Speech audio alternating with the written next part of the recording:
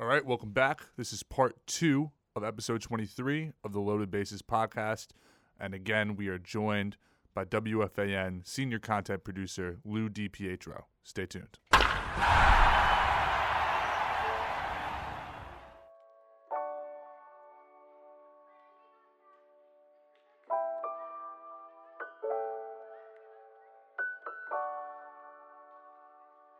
DeGennaro, hit me up.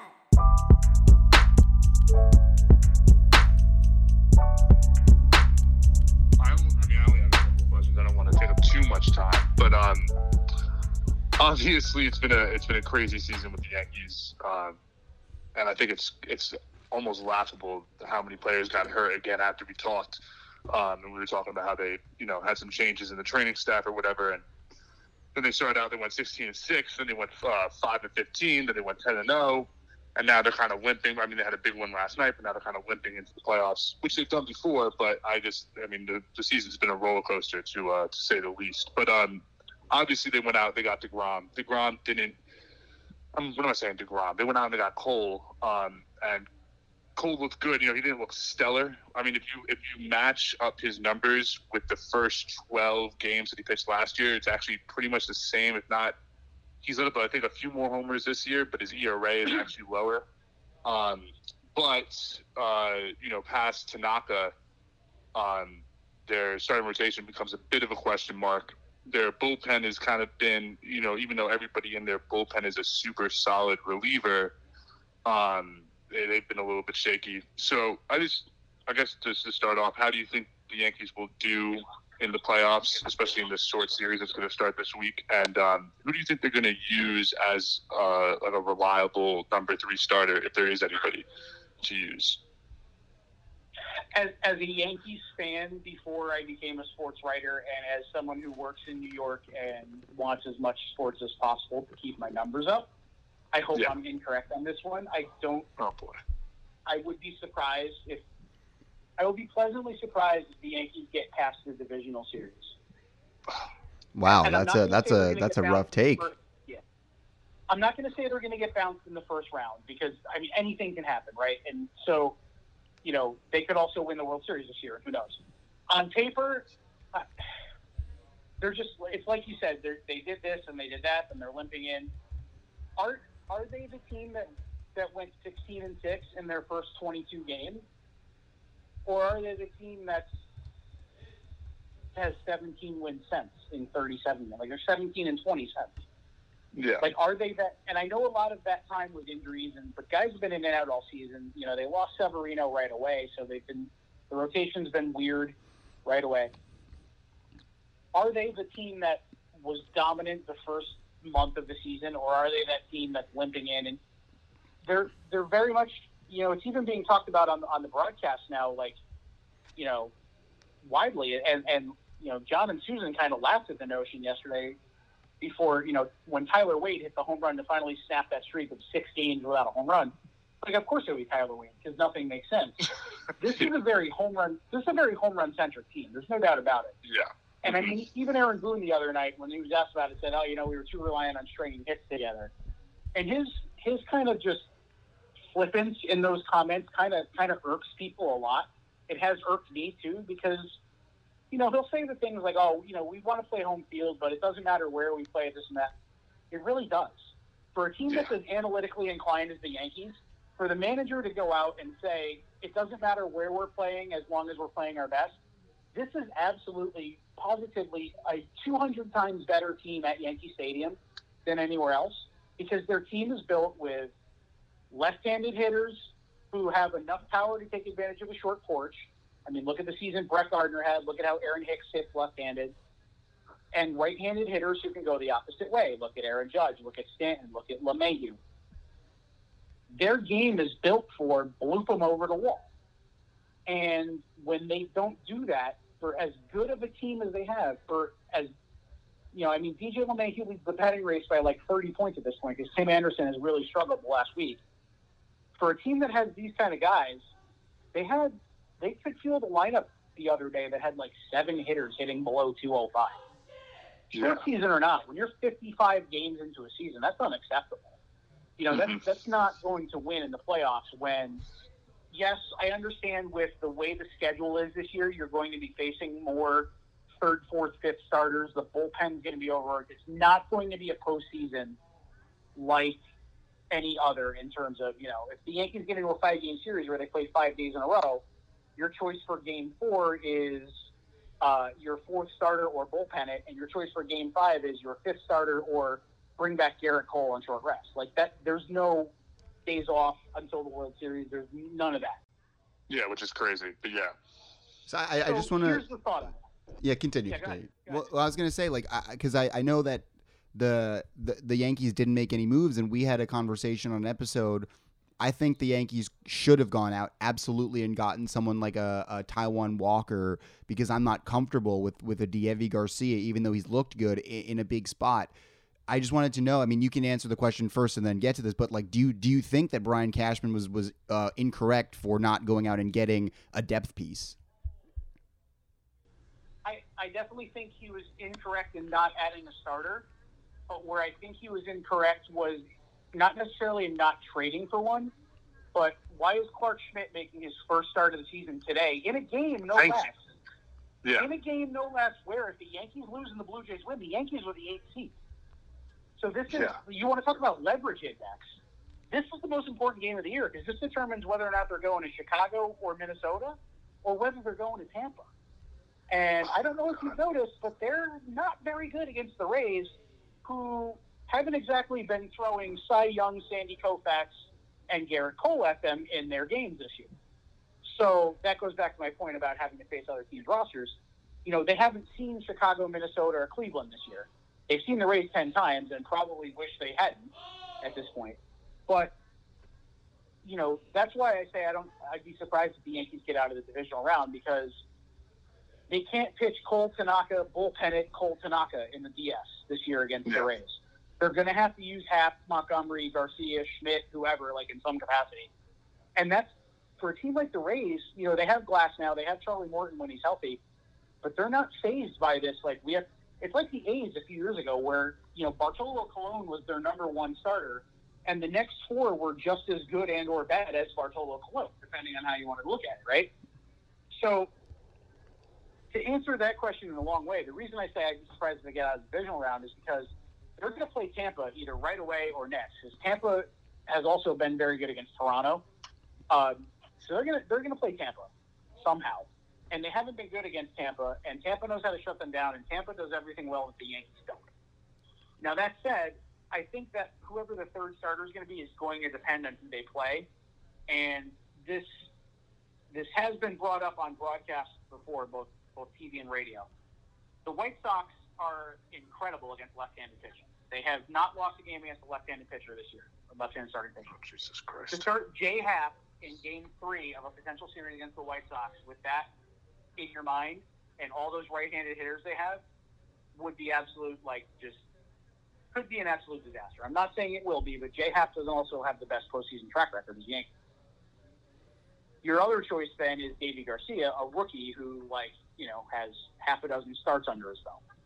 So I'm going to throw out a controversial opinion, and one that I don't know if the Yankees would do this, but it might behoove them to at least think about it. If they win Game 1, regardless of who they play, maybe they should start someone else other than Tanaka in Game 2. Here's my thought process on this, right?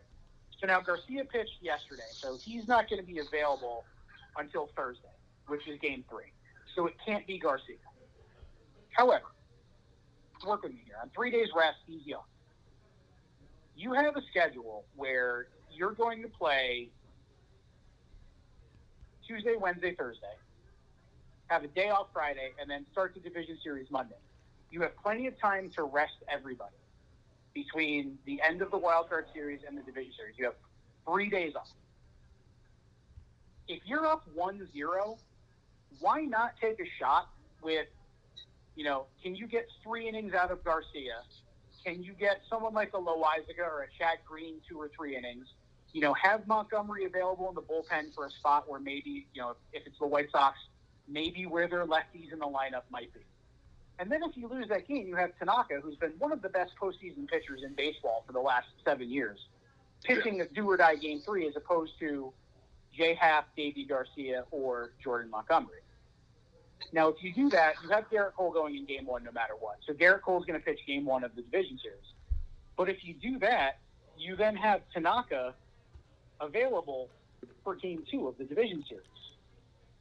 So it's not going to affect the rotation there. And in the division series, I mean, if you're down 0-2 after Cole Tanaka in the division series, well, no matter who's pitching, you're going to need to win 3 games in a row. So regardless of how the rotation looks, it's going to be dire straits there, right? But if you do that, if you kind of maybe, okay, it's a throw day, if we can get 50 pitches out of Davey Garcia and then he doesn't have to go again for a week, if you can get, if you don't have to overuse your bullpen because Garrett Cole has a strong performance in game one, maybe you can get 2 innings out of Chad Green. If you're trying to shut the door, this is going to be the time where you're going to need to use Britton and Chapman and Ottavino even maybe if you can find the right spot 3 games in a row because they're going to have 3 days off after you do. Maybe that might be an optimal strategy if you don't have a number 3 starter is to save number 2 for game 3 just in case. The downside to that is they do that, they win, then you kind of almost have to throw Tanaka in game 1 because he's going to have a week and a half off. But what's the worst scenario for you? A great postseason pitcher having 10 days off before his first start, or being in a 1-1 tie and having to go with either a pitcher that might get hammered or an unproven choice in a do-or-die game 3 on the road. Yeah, it's funny. I've heard that take before, or something similar to that take, and I kind of poo-pooed it because I was like, well, why wouldn't you just want to win the second game outright? You have Tanaka, who, like you said, is one of the better postseason pitchers. If not, I think the best postseason pitcher of the last 7 years. I could be wrong about that. But it makes sense, especially when you think about the ALDS. If you plan ahead and you want to think about Tanaka starting game 2, I guess you're right. It would make sense to use. And you never want to plan it. You never want to plan ahead because planning ahead and looking ahead is how you get bounced, right? Of course. But if there is ever a time to do that, this might be it now. Saying, listen, our situations are go into a do-or-die game 3 with a lesser pitcher or go into a do-or-die game 3 with Tanaka. If you're down 0-1, then you're going to need it either way. You might as well throw Tanaka in game 2 and lose with your best pitcher, so to speak, right? Yeah. But if you're up 1-0, again, the downside is Tanaka would go 10 days or so between starts, depending on whether he starts game 1 or 2 of the DS. But, and then, that is what it is. But this is the spot where you kind of have to look ahead and say, what's better for us? Plan for a 3-game series and hope you win in 2 is kind of a better thing than playing for a 2-game series and hope you don't play game 3, if you know what I mean. To answer the question you asked officially, if they play the White Sox, it's going to be Davey Garcia, I think, with a short leash. If they don't, it's going to be Jay Happ with just as short of a leash. Because game 3, especially with 3 days off, is going to be all hands on deck.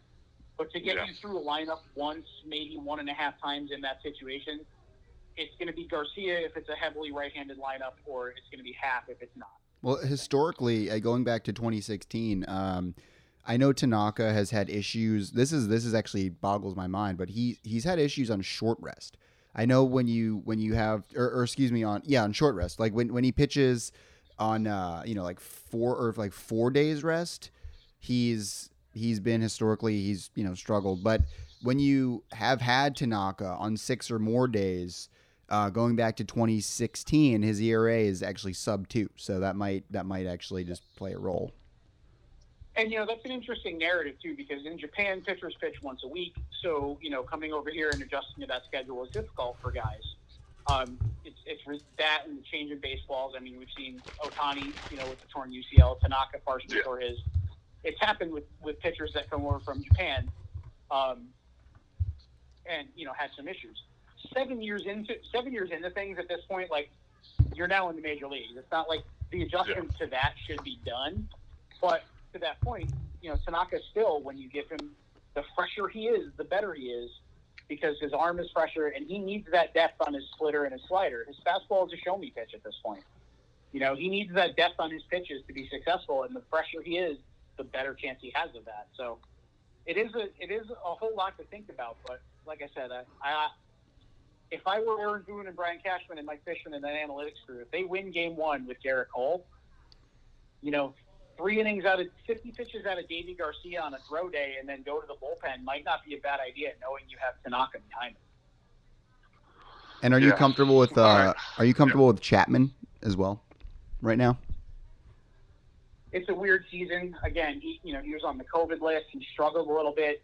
Chapman is definitely a creature of routine and needs to pitch more often than not. So if he's in a groove, I'm not worried about him. It's, those outings he comes in after long layoffs, like, he needs to pitch today regardless of what happens. Like, regardless of what the score is, he needs to pitch Absolutely. today. Because, he's going to have a day off tomorrow. You kind of have to hope game one, kind of have to hope you're going to use him. That means that Cole had a good game and you're in a safe situation and you're winning. But he's one of those creatures of routine where the more rest he gets, the worse he is. Like, I mean, he pitched back-to-back games Thursday, Friday. Before that, he hadn't pitched in a week. And he was actually good those two games, and he's been like really, really, really, really good the last 2.5 weeks. Yeah, I was gonna say. But I feel like you almost want to get him in there today just to get him, so that he doesn't have 4 days off before you throw him again. Yeah. Well, some of these closers, I mean, I was going to say some of these closers are just adrenaline junkies. They need to, like, I mean, you look at what happened last year with Craig Kimbrell. He needs to be in the ninth. I mean, he didn't do particularly well in the ninth, but it was just a weird year because, he didn't pitch for half the year. But I just think Chapman is one of those pitchers that is just one of those nutcase closers who just needs like hyper stimulation to perform at his best. I mean, think about it this way, right? He blew the save in that makeup game, the Subway Series makeup game. In 8 appearances since, he's pitched, I want to say 8 2/3 innings or 7 2/3 innings. He's given up 1 hit and 1 walk, and I want to say he has 19 strikeouts in 7 2/3 innings. Think about that. That's 24 outs. That's crazy. Outs. Yeah. And he has 19 strikeouts and has allowed 1 hit and 1 walk. That's insane. That's the guy who's in a groove, and that's the guy who you want in there.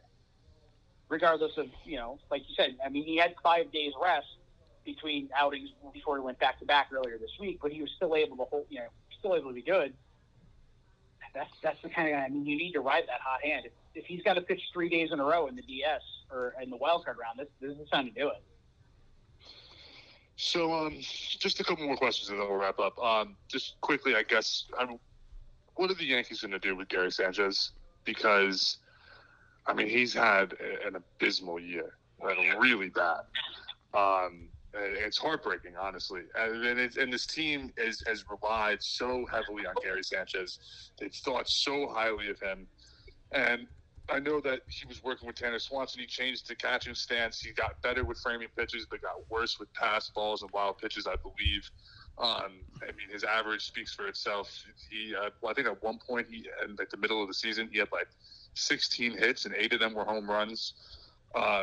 And now the Yankees, obviously, as you well know, have been talking about it openly to the media, which they haven't really done before, in terms of, well, we'll see who's playing better when the playoffs come, and that will determine who we start between Gary Sanchez and Kyle Higashioka. And honestly, I mean, Kyle Higashioka, as good of a catcher as he is, he's not, was nearly as highly touted as Gary Sanchez. When you were thinking about Gary Sanchez, you're thinking about one of the greatest offensive catchers who might have ever lived. And obviously that's not really, panning out now. So, I mean, I guess a couple things. One, what do you think they're going to do with him moving forward? Is he a diminished asset? Obviously, because so many teams were asking about him throughout the years in terms of trade deals. The Yankees never made any moves, understandably so. But now, I mean, has his value diminished? And then also, Nick's been comparing him, saying that, the Yankees will be lucky if he turns out to be Miguel Sano. I guess I just wanted to get your thoughts on that as well. I mean, looking at Miguel Sano's stat, I mean, they came in the same year, and they pretty much, they have very similar numbers, actually, throughout the year. So, I mean, I don't know. What do you think the Yankees are going to do with Gary Sanchez? And if they do choose to move on from him, I think it might, maybe it's still a little too soon, even though he's been so bad this year. Just because I can't even think about how they would transition into another, productive catcher. You don't necessarily need your catcher to be, crazy productive offensively. Not every catcher is going to be Jorge Posada, but I don't see. They've relied on him so heavily throughout the past 5 years. Or the past 4 years. I don't see a seamless transition to, Kyle Higashioka being your everyday catcher, and it's not like the Yankees are going to go out and sign JT Realmuto.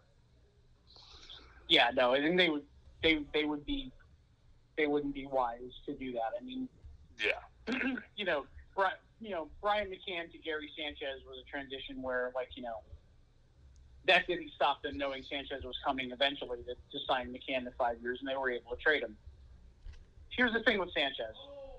You mentioned that they made him a better catcher at, framing pitches, but he's gotten worse in everything he's having to show. I really honestly believe that Sanchez, this is going to sound weird, but he's focusing so much on his defense that it's like his offense has suffered. And I agree 100%. Yeah, you look at, his numbers are, and this is a wacky season too, so God only knows what happened, but, we've seen the uptick in catcher's interferences lately. He's stabbing at balls again. Yeah. Maybe he's taking a little bit of that behind the plate and vice versa, whereas Higashioka and Cole are in a rhythm. And you know what? Javi Lopez was one of the best offensive catchers of the 90s and early 2000s, and Greg Maddux threw to Eddie Perez. So if Garrett Cole needs to throw to Kyle Higashioka, so be it. Higashioka hasn't drawn a walk this season, and his OBP is still within 10 points of Sanchez. That's how bad Sanchez has been as a hitter. Okay? So Sanchez on the bench to come up in a big spot and pop you a home run, maybe in, Gio Urshela or Clint Frazier's spot in a game, sure. We'll take it for game one and see where we go.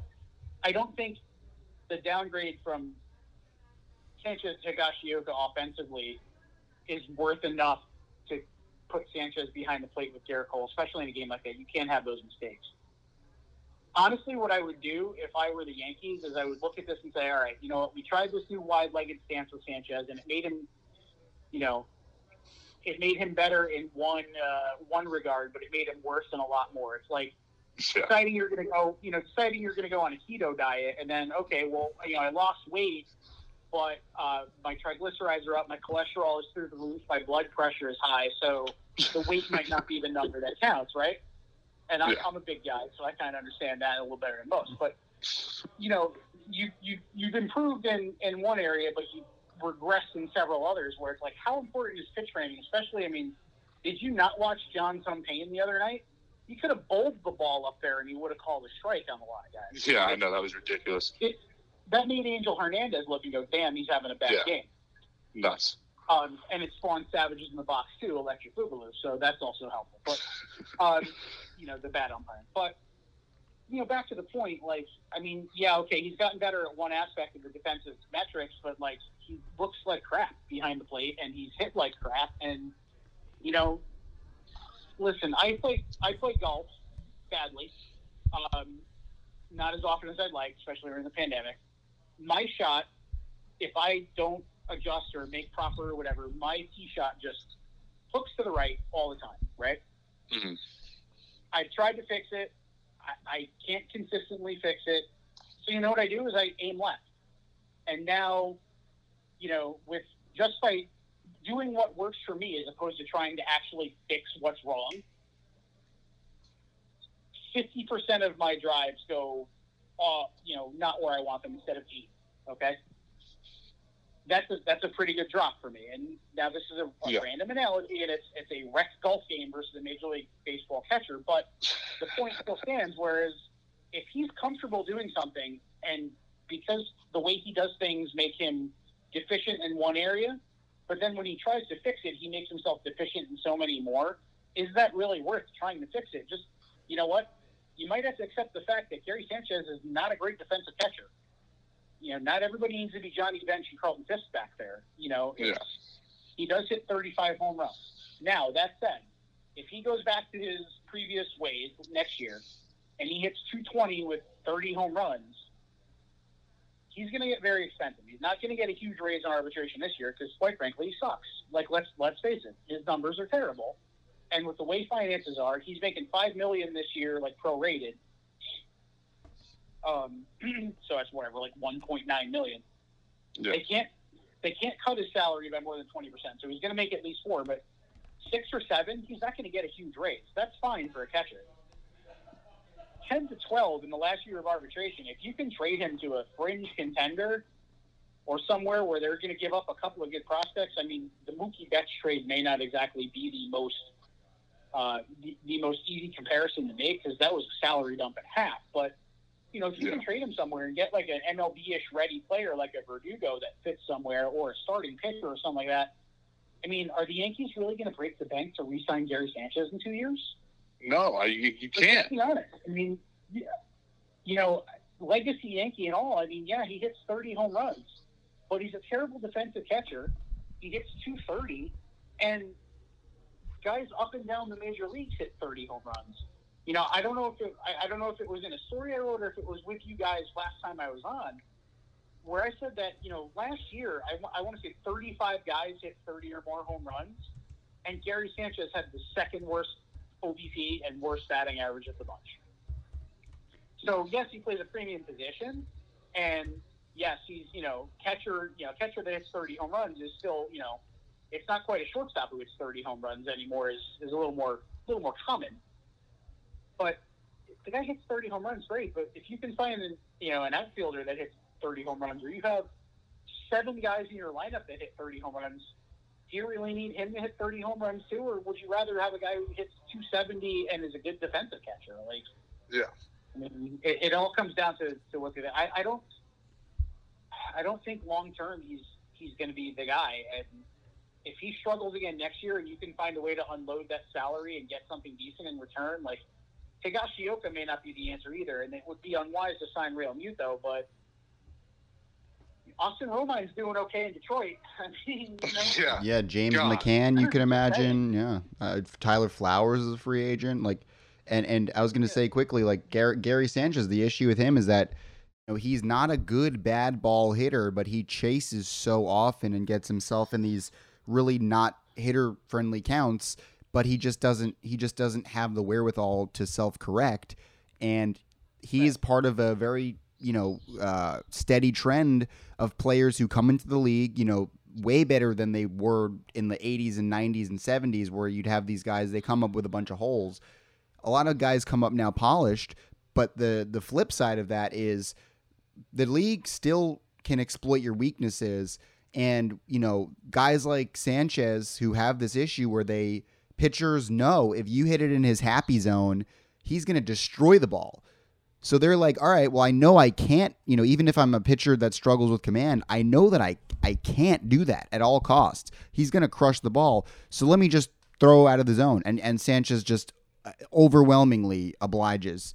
And that's not going to stop happening. Like, he's going to need to really make some fundamental changes at the plate if he's going to improve. And that's easier said than done. Like, guys go to the minor leagues to correct things like that. So, I'm worried about Gary Sanchez. I really am.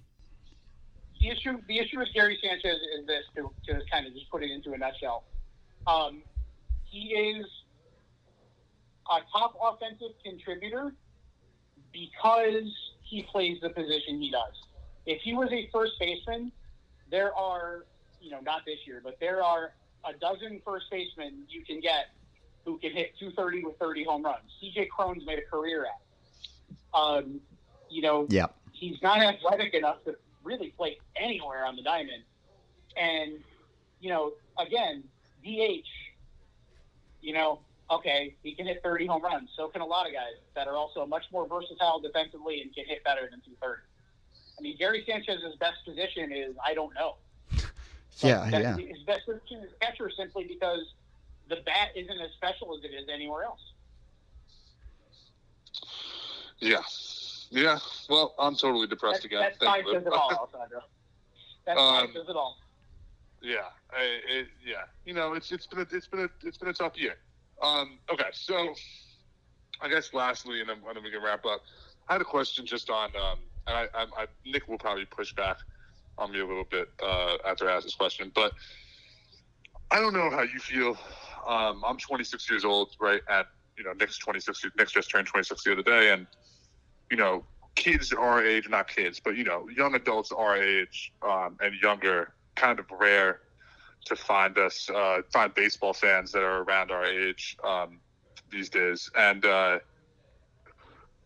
don't know. I mean, I love baseball so much. It's my favorite sport. But I said this to Nick a couple weeks ago.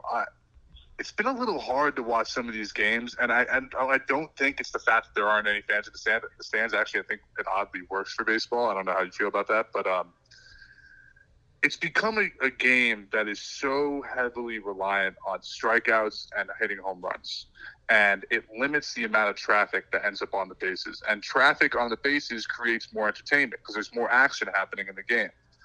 So you end up sitting through these games, which to me also somehow seem longer. I mean, there was a Yankee game the other day where they're getting blown out. It was like a 4.5 hour game, where it's just there's nothing really happening. It's kind of just like whoever comes up to bat trying to hit a home run. Guys are striking out a ton, and it has for me become somewhat less enjoyable, which is a little bit worrying because I love baseball so much. It's my favorite sport. And I love all sports, and I'm a fan of football, basketball, and I'm not a fan of hockey, but I'm a fan of the 3 of the 4 major sports. And again, it's my favorite sport. So I don't know.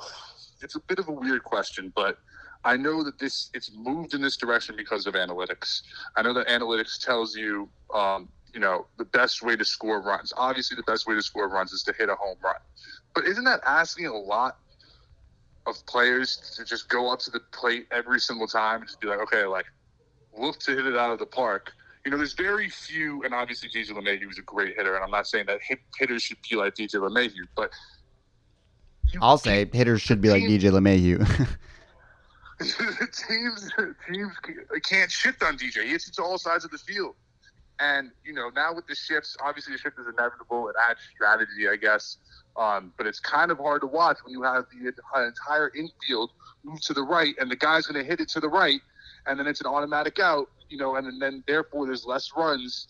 I don't know. This, for me, I think it's killed the game a little bit, especially when baseball wants to attract younger fans, but then there isn't as much action happening in the game. And on top of that, I mean, I don't know. I'm kind of going in circles, but is there any? Yeah. I'll stop you there so that you don't have to be any more in pain, because I agree with you. So I want to make you feel a little better about that, Alessandro. Good. Listen, you know what? One of my favorite people that I've ever worked with, alongside whatever, is Kevin Kernan, who used to work for the New York Post and now works for Ball9.com. Mm-hmm. And Kevin is the definition, and always has been as long as I've known him, of the cranky old man yelling at a clown. And I love that about Kevin, because he does, and I mean that in a good way. I love Kevin. I love how he doesn't pull punches. He says what he thinks, but he's the kind of guy that has built relationships with players and teams over the years that gives you access that you might not necessarily get. He's 100% right in when he says that the game has become over-nerded. Yeah. And I just watched a replay of Darius Slay elbow bending the wrong way, and that's not good for Eagles fans. Yuck. Yeah. So, listen, the game is becoming more analytical. That is true. And advanced metrics, as time and sports science go on, you need to keep up with advanced metrics. Batting average alone isn't, the thing. The problem is a lot of these advanced metrics are more probability than statistic, if that makes sense. So, tonight these guys have an xWOBA of 247. Like, yeah. Okay, super. The guy's throwing a no-hitter. There are things that, there are times where the eye test and gut feeling need to be the defining factor rather than the numbers say. And so I wrote a piece kind of just I didn't really destroy Brian Cashman and the Yankees stance about the trade deadline, but I was very hypercritical of it. And what I wrote was, and you guys are going to be way too young to remember this because I was 10, so you guys were -4. HBO, because I'm 40, so I'm lower. The good old days. HBO in 1992 had an original movie called The Comrades of Summer, starring Joe Mantegna, the inimitable Joe Mantegna. Yeah. And the premise of the movie was Montaigne was a disgraced Major League Baseball manager. He had been fired from the Mariners, of all teams. He was a disgraced manager who went to Russia to take over. Russia had a burgeoning, it was set in the late 80s, so they had a burgeoning, Olympic baseball team. It was the era where the Soviet Union was crashing and all that political stuff going on with it. But long story short, he goes to the Soviet Union to kind of take over their baseball. And as he's learning how these guys are learning how to play baseball and doing things like that, his assistant coach keeps saying, Manuel says. And he keeps talking about Manuel from Cuba. And Montaigne is thinking, they got somebody from Cuba to come in and whatever. Obviously Cuban baseball is, if America is number one, Cuba is no worse than number 2 or 3. America, Cuba, Japan are the hotbeds of baseball. So he thinks it's a guy named Manuel from Cuba. It's great, whatever. He finds out it's a book. The guy is saying Manuel, meaning manual, and it's a book on how to play baseball. And he's like, and he goes off and he's like, Manuel is a manual? You don't do that. And he goes into things like, it's like trying to read a book on how to win blackjack. And then it's like, well, when you get 14 against a 7, you still got a 50% chance you're going to get an 8 or higher. You're still going to bust, right? That is what's going on way too much in baseball for my taste, is that, I brought up the stat earlier that the White Sox are 13-0 against left-handed pitchers this year. But, Jay Happ, they have some kind of ridiculous advanced metric, whereas the Yankees are going to go, well, based on his export cookie crisp wop, he's got a 90% chance of winning today's game. And then he goes out and he gives up 8 runs in 2 innings, and Boone and Cashman get roasted, and they're like, well, we thought, blah, blah. It's like, no, you didn't think. The math thought. Baseball is not a mathematical equation. Baseball is a game. Trevor Bauer has a 1.73 ERA. Doesn't mean he's going to give up 2 runs every 9 innings, right? But it's a pretty good indicator that he's going to pitch to a 1.73 ERA, short season meeting. DJ LeMahieu is hitting 350. Does that mean he's going to get 7 hits every 20 at-bats? Over the course of a season, yes, because that's what his average says. But he can go 0 for 4 2 games in a row and then go 7 for his next 7, and he's 500, right? That's kind of how it goes. When you're looking at some of these advanced metrics, this guy has a launch angle of this and that, that doesn't take into account that, he had a launch angle of this degrees on a flat slider, where he's not going to get this on this or that. There's so many variables in these mathematical, this calculus they're trying to use to quantify things that are qualitative, that is leading to this, because it's literally all you're looking for are pitchers who can miss bats and guys who can hit balls over the wall. Hitting, actual hitting, is a lost art. I still follow the Yes guys on Twitter, and Jack Curry and the research guys both mentioned it.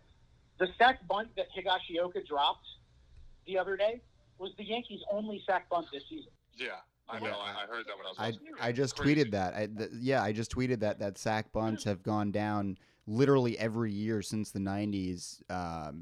And I think that it not only, you mentioned, Lou, it's a lost art, but I think it's such an untapped advantage because they don't happen often enough.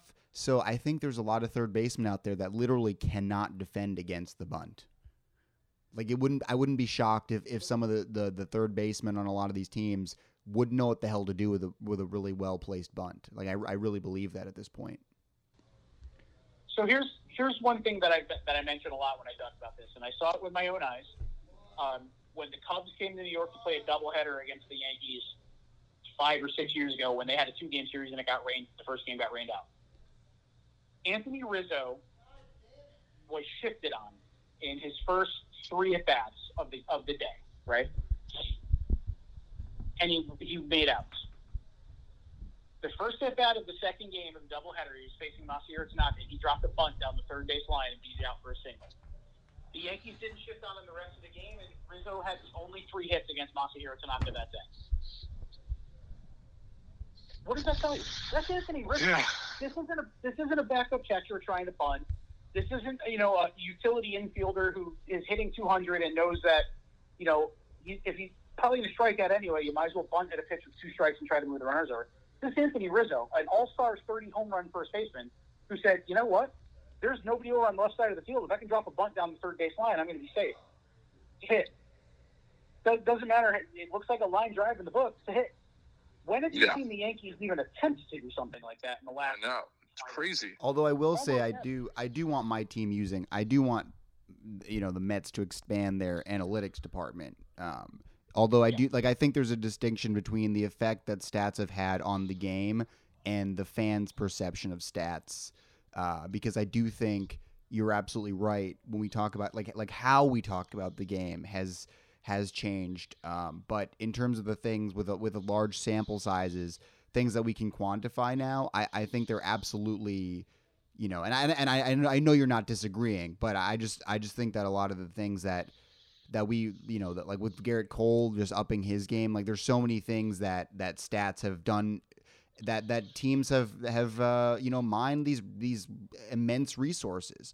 And I think just one last thing, and this is also to your point, I don't remember which GM it was. It might have been AJ Preller, but they said you get a lot more by not being dumb than you do by being smart. So, that's just something. That's a very good quote by AJ Preller, and it's true because there are, like you said, there's a lot of things that are qualitative measures that are that analytics and advanced analytics are trying to quantify. And, there are some things you just can't.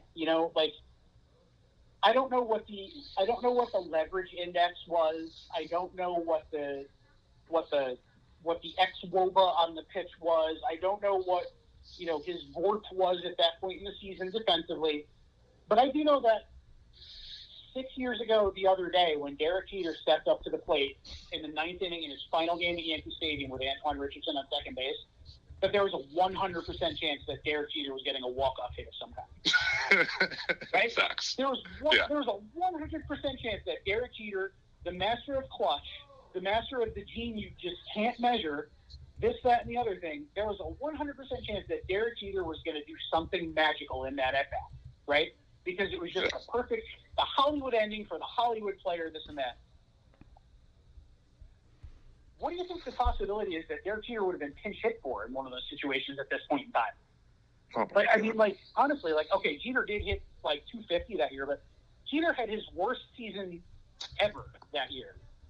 Yeah. It wasn't Derek Jeter coming up in that spot and it was just some other 250 hitter.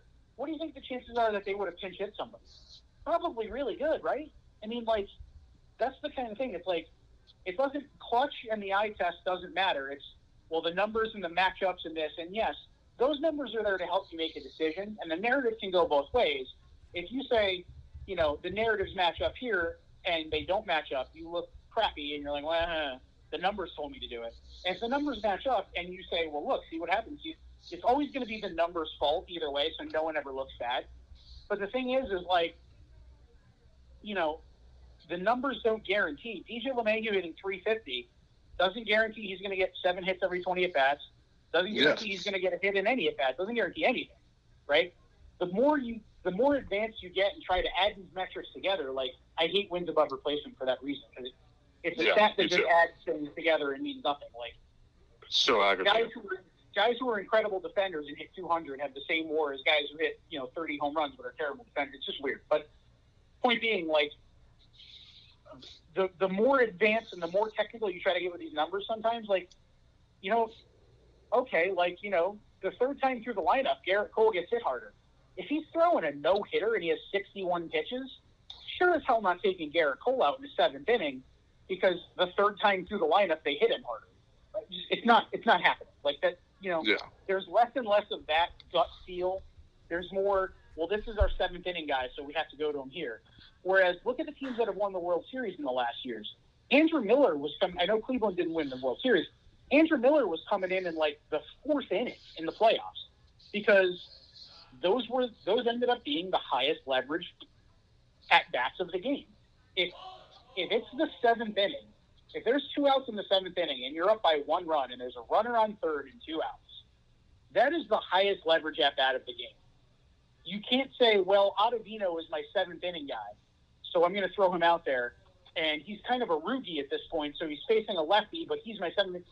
No, Zach Britton needs to be in that game. Those kind of decisions don't happen as often as they used to. And I think a perfect example of that is, I want to say it was Tuesday. The Phillies and Nationals played a doubleheader, and it was right around when like the Phillies were eliminated from possibly winning the division, or the Nationals were eliminated from playoff contention, or something was going on there. The Phillies bullpen game 2. They had Aaron Nola start game 1, and they bullpen game 2. And the first 2 innings were the perfect example of how the matchups can work for you. Like, Girardi started David Hale. He pitched well. He brought in Adam Morgan in the spot where the Nationals had 3 lefties stacked. He did well. And then, like, they started doing the matchup game like that, and it just fell apart. The numbers didn't work for them. And it's like, well, there's both sides of the equation right there. It's still a crapshoot no matter what the numbers say. So, you know what? I don't care if a guy has 175-mile-an-hour exit velocity. If he hits a line drive right at the first baseman, the guy catches it's an out. Whereas a 37-mile-an-hour check swing dribbler bunt down the third baseline against the shift is a base hit. So what does exit velocity tell me? Well, he hits the ball hard. Great. That and $1 will get me a cup of coffee. Like, you know, you can tell by the simple metrics. Yes, DJ LeMahieu hits 350. So this year he's gotten 7 hits every 20 at bats. And I say that only because 3.5 hits doesn't happen. But, you know, when he's got an xWOBA of 271, well, it's like, well, he still has a not xWOBA of 729. So, you know, like, that's great, but it doesn't really do much for you when, you know, and it doesn't really do much for you when the numbers can be the one that's wrong. Yeah, I mean, it worries me. It worries me because I just think that, especially now in today's age, where with the internet and everything and all the immediate statistics that we can pull up like in the blink of an eye, I feel like we all become like prisoners of the moment. And I feel like analytics has been around for incredibly long. You know, I mean, it's been used, you know, throughout time, but, you know, it hasn't been used this heavily for an incredibly long time. And I'm interested to see if teams ever do make the switch back to just adding, you know, not ditching analytics at all. I'm not advocating that there's definitely things that you should analyze, whatever. I just wonder if there's ever going to be a moment where teams go, you know what, like the Dodgers, you know what, relying heavily on analytics, whoever it was they took out of the 7th inning of that World Series game and they ended up blowing it. I can't remember who it was. You know, relying heavily on analytics like 100% is not going to help me have sustained success. You know, there has to be some form of human element, and it's just better for the game. It's just better. It's better to bring fans in, so they're not just watching these guys who are going up and just constantly worrying about their launch angle and hitting home runs out of the park. I shouldn't be thinking about Tyler Wade hitting a home run. I should be thinking about Tyler Wade bunting 2 runners over when there's a guy on first and second, like he did the other night, which is the first time that they had done that in forever. Or maybe it was Higashioka, I can't remember. But regardless, I hope that happens. I hope that we're not a heavily analytical sport for the remainder of time. Yeah, and I heard, and I don't remember the exact quote, and I don't remember where I heard it, so I'm not going to butcher it, but it was something along the lines of, all analytics does is hide how bad of a manager someone actually is. Yeah, facts. Yeah. And, you know, like, I mean, you look at old school baseball guys, and, you know, they're tendency, and then you look at guys, you know, and I'm not saying Aaron Boone fits into this necessarily, because the Yankees have won 250 games in the 3 years he's been manager out of 375, right? But, you know, I mean, like I said, when you're never wrong and it's always the numbers, like a good manager will win his team more games than a bad manager will, you know what I mean? Like, how do I say that? Yeah, I know what you're saying. No, I know what you mean, though. A good manager won't win as many games as a bad manager will lose, I guess is what I'm saying. You know what I mean? Like, you know, a good manager, you know, you're a good manager, and sometimes you have good teams, whatever. Bad decisions are going to show up more often in the result of games than the right decisions, because you're supposed to make the right decisions. Yeah, well, I would also just compare it, right, because my field is marketing, and, like, you'd never use only qualitative or quantitative, you know, tools. You wouldn't choose one or the other. And, you know, I had the good fortune of babysitting for the kids. I can't really say the name, but of a big chief marketing officer. And he was, you know, I asked him for an informational interview, and he was like, look, there's a difference between response rates in email and brand equity, right? Like, so in this case, statistics would be the response rates from emails. and the quantitative or excuse me qualitative would be like old school managing, gut managing, which is just as important. And it's like you wouldn't judge how much a person loves your company by how many people open the email. Like, you don't open emails. You read emails perhaps when you're going to the bathroom or something like that. Nobody opens up an email from like JCPenney is like, wow, I opened this email. I love JCPenney. Like, they're just my favorite company ever. I wouldn't look at a response rate and be like, wow, like we're doing great. 30% of people open this email, so they love JCPenney. Like, no, you have focus groups, you have surveys, you have things like that. And so I think in this context, you just have to say like, all right, look, you have to use both. I mean, I don't think there's any really other way. And I think in today's game, the question is not whether or not, maybe with the exception of a few teams, whether or not people are choosing one or the other. I do think most teams have some ratio of both. It's just how far are teams like the Rays going to take it? What's going to be the point where you just have a statistician, in the manager's chair? I think that's going to be, interesting. And I do think, with the 3 true outcomes, the Astros didn't invent this, but they're one of the pioneers of, look, and Sandy Alderson as well. Like, look, teams who hit home runs and walk more, which is correlated with strikeouts as well, win more. And that's making the game boring, if I'm being honest. So, I think it is kind of simple, and it's also complicated. But it's just like everything in life. It's not either or. You've got to use a smart blend of the two. All your tools. Right. So. Yep, and to your point, like I laughed when you mentioned the JCPenney thing. I got a survey in the mail the other day from my bank. It's like, we just want a quick 2-minute survey of how you felt and this, and I'm like, I went in and I cashed a check. Like, not exactly. Survey. It's like the old Mitch Hedberg routine about, do you want a receipt for your donut? It's like, no, I got the receipt right here. Like, I don't need to prove I got the donut in my stomach. Right. And to your point, like, Ford sponsors our, Boomer and Geo studio, like, is a big sponsor of our show. If you go buy a Ford because they sponsor Boomer and Geo show, I mean, how many people actually, like, this is not a knock and I feel bad today, but like, I've never bought, like, oh man, I really want a Coke because I'm sitting here watching a game and a Coke commercial comes on, or, I'm driving down 95 and I see a billboard for, Ford trucks. Like, oh man, yeah, I think my next car is going to be a Ford. Like, that's not how some of that advertising works. So it carries over to the rest of life. Like, sometimes just being there is half the battle. No, 100%. You have to use that blend of what you see versus what you read, because, the data changes every day. The variables change every day. No matter what the variables change and said every day, Enrique Wilson still killed Pedro Martinez for God only knows what reason, right? And so, you kind of have to take things like that into account, but you can't just go all 100% one way or the other. And someday, yeah, maybe some teams will be like, you know what, we're just going to go based on this and see what happens, and they're going to win, and they're going to be hailed as geniuses, when it's like, all you did was go back to the way it was. Yeah. All right. Last question, and then we'll let you go. Thank you so much for taking the time to speak with us. Last question. Nick and I have been at each other's throats.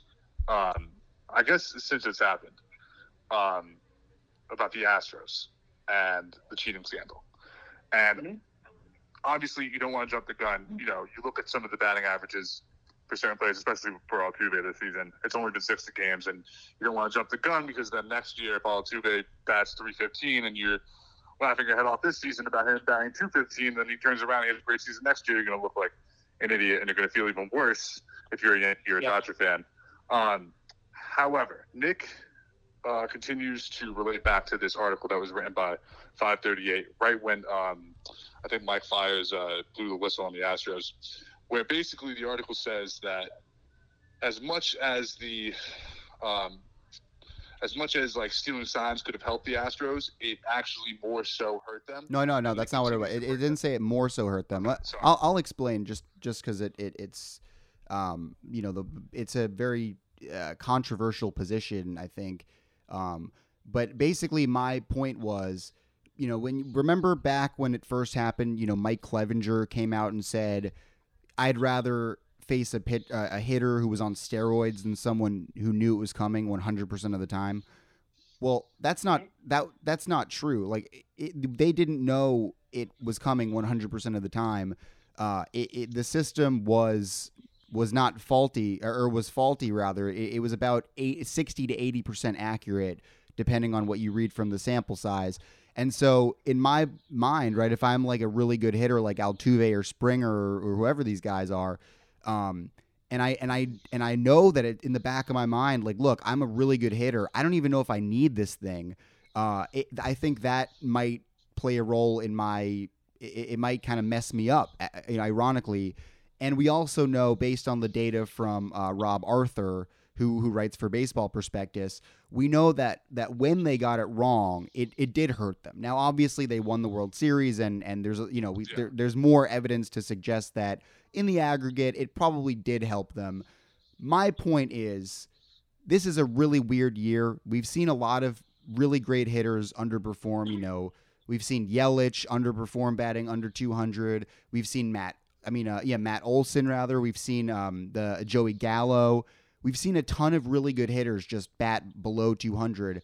So my only point is, I think that this is data, this is information that we should consider as part of a larger indictment. But in my book, it's not enough data. Like, just this year alone, the Astros struggling, to me, doesn't prove that these guys are, 230, 240 hitters without cheating. I need to see maybe another half or a full season of like a not weird year in my mind to solidify the fact that they are just a product of cheating. And that's really my only point. I'm just saying I don't think this year's enough information. And I guess I'm just wondering, Lou, I'm just wondering if Lou, do you think this year really truly is the nail in the coffin for the Astros in determining how much it helped them? And how much do you think the sign stealing really made a difference? No, I think to your point, Nick, I think next year will be a better barometer, because this year is so bizarre. Like you said, Christian Yelich is hitting 200, and Javi Baez is not performing well. And there's a lot of guys who are struggling, and a lot of guys who are having good seasons out of nowhere. This is just such an outlier of a year. Oh my God, 3rd and 15, and the Bengals just got 45 yards on a screen pass. I'm surprised I'm not hearing it. So this year is such an outlier in so many things that I would say that next year, if Jose Altuve hits 240, then you might have something there. But I'm going to go back to the blackjack analogy, right? You have 14 against the 7, and it's just you. You have 14 against the 7, and it's just you playing, right? The book is going to tell you to hit because the dealer can stand with anything higher than a 9. And the percentages of you getting a card 7 or lower because of whatever, or better, or better, worse, whatever. But it's a lot easier to make that bet or make that decision if you know what the next card in the deck is. Because if you know it's a queen, then you're gonna hold, because you're gonna bust either way. It's a lot easier if you know that the dealer has a 5 below him, because then you know he has 12, so you can sit on 14. And it's so much easier if you know that the next card is a queen and the dealer has a 5, because then you know you're going to win, because he's going to have 12, and he's going to hit, and he's going to bat 22, and he's going to bust, right? So that's 3 different levels of the same situation based on how much you know about the variables in that situation. So now take that back to the Astros, right? Maybe Altuve is a 300 hitter, but a 300 hitter who knows what's coming in some situations might be a 330 hitter, right? Yeah.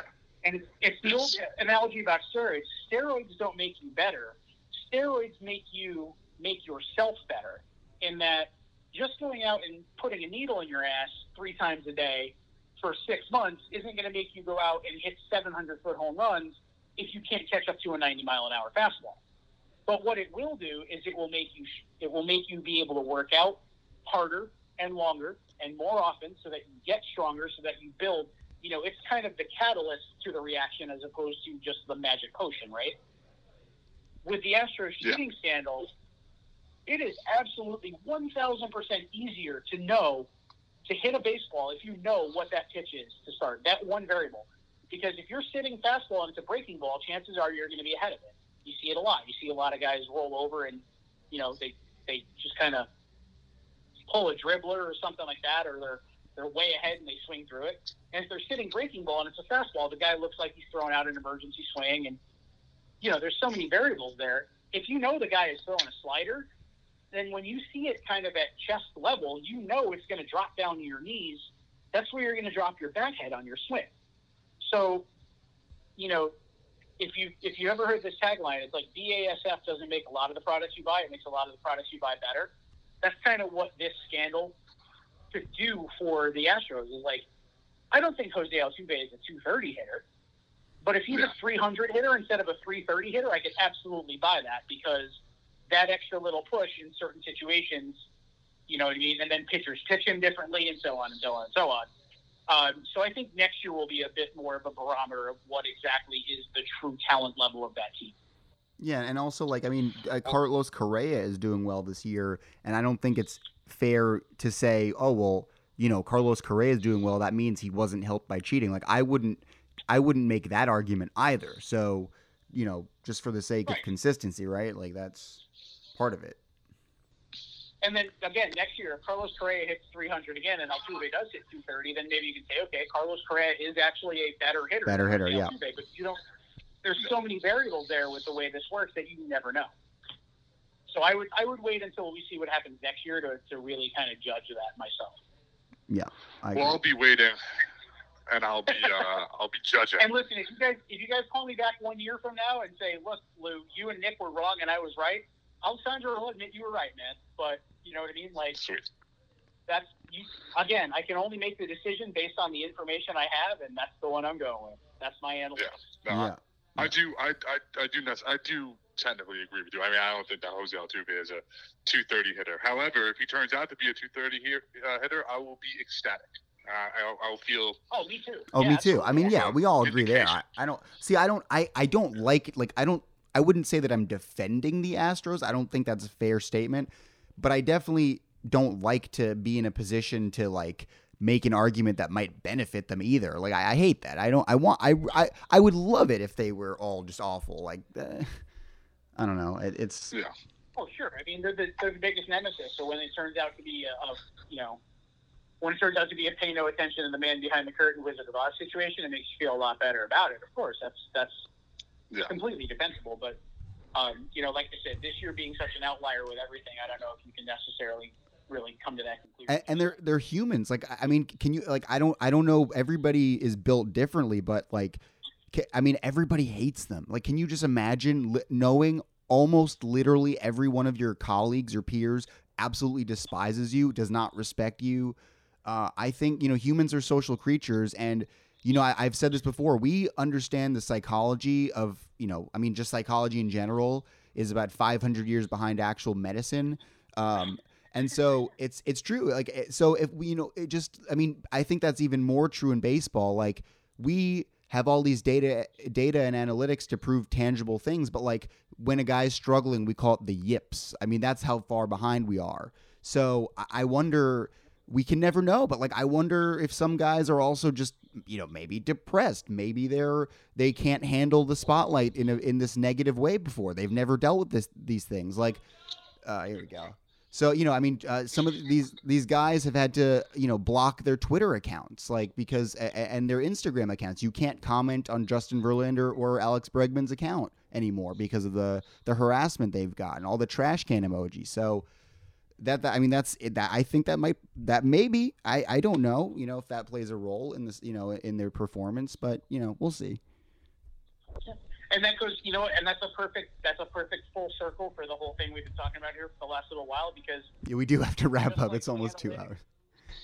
No, I know, but I mean, just like with analytics and numbers like that, there's a human element to it. It's right. What? A 350 hitter with the flu might not be a 350 hitter. There's a human element to it. No, that's a good point. And that's the other thing. Again, with Edwin Diaz coming to New York, no analytics could ever, anticipate perhaps that might play a role. That's why if you're opting into using 100% analytics or 90% analytics, man, your algorithm might be disrupted heavily when a guy just mentally. I mean, look at Paul George. I mean, in the playoffs. I mean, we know this guy has the ability to do well, and he just doesn't. That's almost more crazy than a guy, who rises to the occasion, for a short sample size. So humans are weird, man. You've seen the video of like Oscar Lindblom of the Flyers being reunited with his dog for the first time after being in the bubble, right? I mean, yeah, Zach right. Britton hasn't seen his family in 3 months, right? You never know how things like that are going to weigh on people too. That, like you said, there is a huge human element to it that is ignored when you try to quantify qualitative measures. Yeah, no, that's true, and I do wonder, how on it certain teams are. I know like the Astros and Yankees, and I keep saying we have to wrap up, but we love talking to you, Lou. We really do. I mean, you're, but. So I mean, like for instance, right? The Yankees and the Astros both implemented this foreign language program where these are separate years, but like they were teaching certain players from the Dominican Republic and really mostly like the Latin countries about analytics, and that was not the issue. But some of the guys, I think this happened with Jason Dominguez. This happened a while ago with, I don't remember the name, but it was a player on the Astros who was from a country where his family had like food insecurity, and he was having trouble with his wife and things like that. And it's like, these are human beings. Like, how can you tell a guy to fix his launch angle when he's got family problems at home? And so like stats could never tell you that. And so that's people forget these are human beings. So, but that is life in general is littered with stories of things of people who are struggling more than you know. Yeah. And, again, no number can, I mean, WFAN is thriving under me, and I'm very happy about that. Like, I'm doing a good job. But, there are days where pressure gets to you and things fall through the wayside and things could be better. And, some people can internalize that and say, oh, man, I'm doing good, but I could be better. Like some people struggle with things that you just never know about because it's the human element of things. If a guy goes 0 for 4, his swing looks a little awkward, and it's like, oh, you know what, I slept wrong and my shoulder's a little wonky. Like, well, they're not machines, so that's just some people's hamstrings take a month to heal, and some people take 3. There's just such a human element that when you try to quantify qualitative measures, more often than not, you're leading yourself down a dangerous way. Yeah, everyone is built different. I mean, that's just all right. Well, we do really have to wrap up. I mean, we could talk to you all day, but I think we're gonna have to either make this a 2-part episode or we're just hoping that like a listener is just taking a really long subway ride. But listen, we you can call me back tomorrow when all the baseball games are over, and we can just redo that part in the middle, and there you go. Yeah, right, exactly. I mean, I also hope, also if you're listening to this, thank you for listening, even though, my roommates are very hype about the football games going on. Might be a little distracting, but thank you if you've stayed tuned. And yeah, no, I mean, I think this is the last episode before the playoffs, so this is going to be a very, very interesting playoff run for the Yankees. The Mets, unfortunately, are not in it. So, if you're a Mets fan, root for the Yankees. Come on, just be a big person. Wow. Let's not be salty. No, I'm a. Are you going to be rooting for them? Are you going to be rooting for the Yankees? Yes, I will. I will, because I respect the hell out of the Blue Jays for what they did in the offseason, but I'm gonna root for the Yankees this year. I used to really love the Astros and respect what they did, but then they were cheating, so now that's gone. So, I hope the Yankees do. As an old friend of ours at WFAN used to say, it's Mets fans for Yankees. Yeah, so, exactly. We're happy to have you aboard the bandwagon.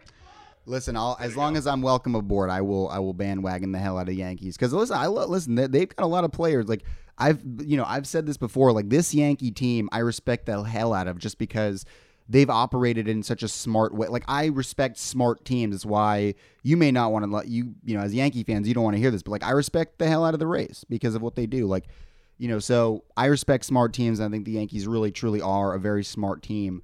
And hopefully maybe under Cohen we'll start to emulate some of that. Although I don't think we're getting Brian Cashman anytime soon. Let's put those rumors to bed. I don't. I think he's pretty much got a Yeah, I think he's got a good gig. I would say.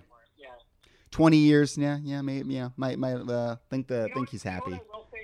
What I will say, Nick, is this, and I worked for the Yankees, at Yes, and now I cover all the teams. But I've lived in New York my whole life mostly, and Same. I will say this: a lot of people have a lot of fun at the Mets' expense and the Jets' expense too, especially now. But one thing I have found is that there are very few fan bases in sports that are as passionate about their team, despite everything, than the Mets fan base. I would rather win than have passion, though.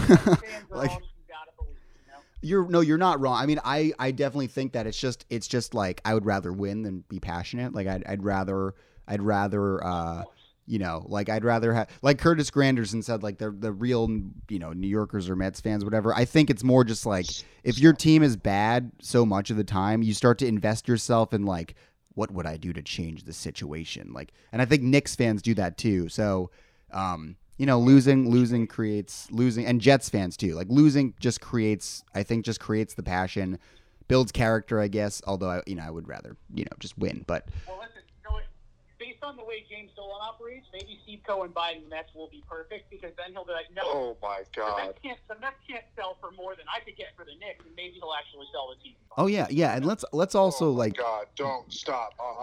You're making him happy, yeah. Oh my God. Yeah, no, Knicks fans. Knicks fan. He is, yeah.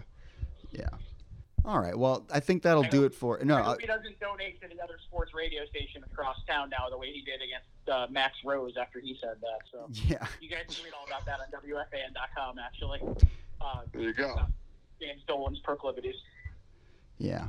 Yep. Well, you know what? That's enough. That's not something for another episode or another podcast because I think. So how about Adam Gase, Tom? Yeah. Right.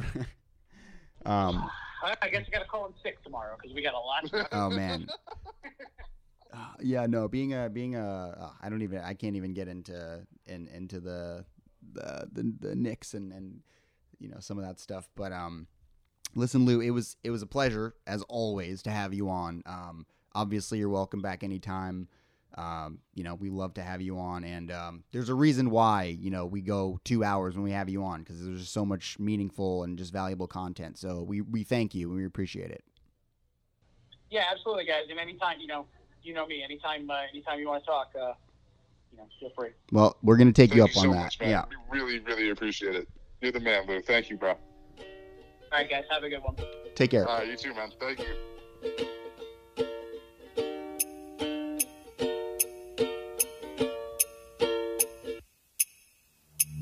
Often I'm upset that I cannot fall in love, but I guess this avoids the stress of falling out of bed. Are you tired of me yet? I'm a little sick right now, but I swear when I'm ready I will fly us out of it.